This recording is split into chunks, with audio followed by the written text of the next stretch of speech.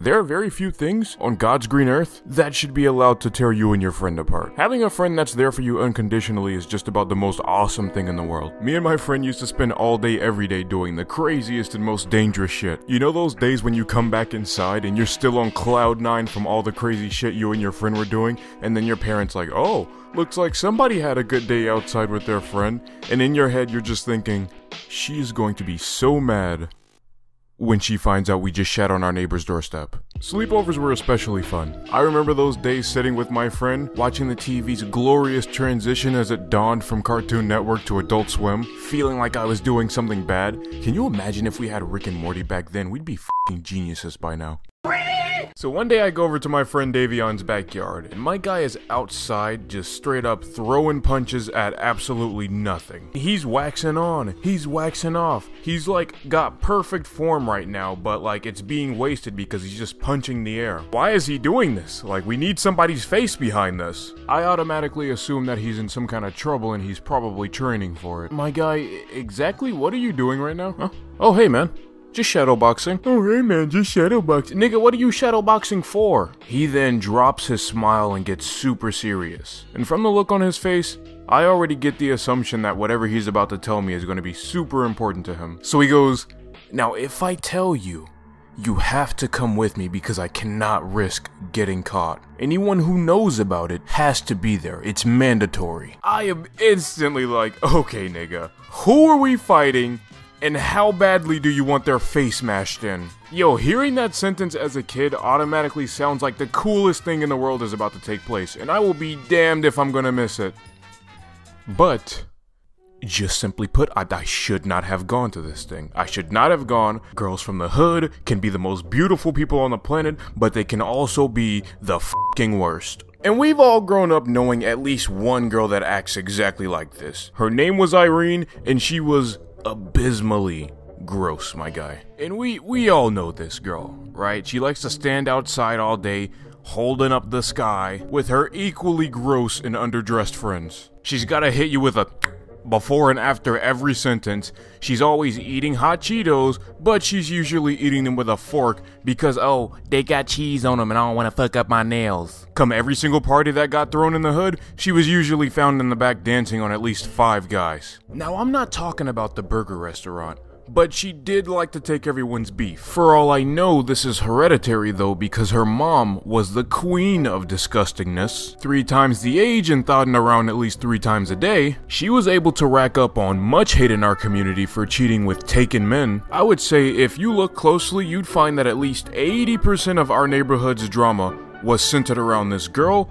and her mom. My older sister even had to put the pause on this girl on multiple occasions because she has a big all-inclusive mouth and she doesn't know when to shut the fuck up. Well, she's having a competition to decide who's gonna be her new boyfriend. What is this foolishness coming out of your face right now? See, I already knew you were gonna be judgmental about it. If you're allowed to do something stupid, then I'm allowed to tell you that it's stupid. So at this point, he starts trying to explain to me how the competition is gonna go. There are 3 areas that you could compete in order to demonstrate your value. Push-ups, slapboxing, and a foot race. If you're able to succeed in the first 2 areas, then it betters your chances of being picked when she gets to the last area. And get me, she did crazy shit for attention back in the day, but never anything this freaking stupid. I'm like, hold on, back up. You're telling me that this is for the Irene that was caught giving up in the bathroom, right? That's the one? He's freaking owning it right now. He's proud of this, that this is a decision that he's actively choosing to make. You've got to be kidding me, dude. There is no way you're going to willingly thrust yourself into a competition with all of this girl's simps in order to compete for a girl's lips that have most likely been passed around like a bowl of mashed potatoes on Thanksgiving. So he goes back to shadowboxing like I haven't just said shit to him. I'm pleading with him in the background for the sake of our friendship. Don't do this. Dude, you're my friend. And I know we're just a bunch of thirsty kids, but we're not desperate enough to put ourselves in situations like these for the not so grand role of being a boyfriend of someone like her. If you decide you want to go, then that's fine, but there is no way in hell I'm sneaking out of my house tonight to go with you.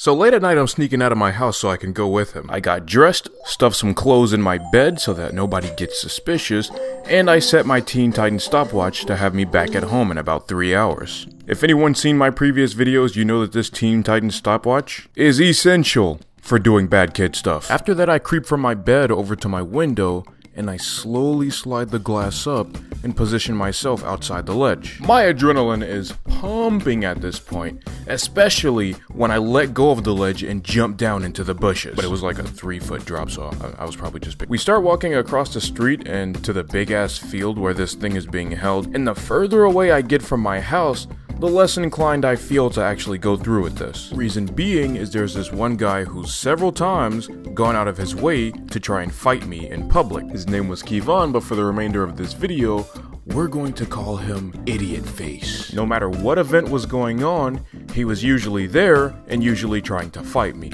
Now, the reason he said he hated me so much had nothing to do with me. It had to do with something that my sister had said to him. But because we lived in a time where it was just inappropriate to hit women, even if they were to like literally walk up to you and shoot you in the face, he openly admitted that he wanted to take his frustrations out on me, which ranked very, very highly on my list of what it means to be an absolute fucking ass bitch. I knew for a fact that if I showed up, he would more than likely be looking for an excuse to fight me. So we've got people stretching, swapping Gatorades, she's sitting in her chair in the middle of the field just loving the attention, and of course the worst simp of all was there. So I go over and sit somewhere in the field so I'm not in the way, and wouldn't you know it, Idiot Face decides he's gonna stretch right next to me to assert some kind of BS dominance. Swear to God, one of these days I'm gonna punch you right in the Before you know it, hats are off, everyone's racing, and most of these guys suck viciously. My friend and Idiot Face are in the lead, they're just about evenly matched, heel to heel, toe to toe, but of course Idiot Face can't have that and starts pushing and taunting Davion. And does she say anything about the fact that he just obviously the rules? Of course not, because that would just make way too much sense to be the case. And I'm pretty sure you guys already know where the hell this whole competition is going, but to make matters worse, he's even cheating during push-ups, he's calling people out for having the wrong form and getting them disqualified by her, essentially being self-proclaimed proctor of the entire damn competition. And when he calls you out, God forbid you say anything about it, because then he'll just threaten to tell your parents that you snuck out to this event in the first place. And it's fairly obvious to me at this point that this entire thing is rigged, because not only was he bumping into my friend during the race, he is the only one with the incorrect form while doing push-ups, and she has not said a thing to him. He stops what he's doing, and he calmly walks across the field to where she's sitting, and whispers in her ear. These guys are getting really buddy-buddy. After this nigga says whatever he just said in her ear, he points over to me, and she looks. Now what they did next had me shooting adrenaline straight from my asshole into my heart. There is nothing worse than seeing two of the people you hate the most work together. Something was off. That goes without saying. But I guess I'll tell you guys what happened when I see you next time.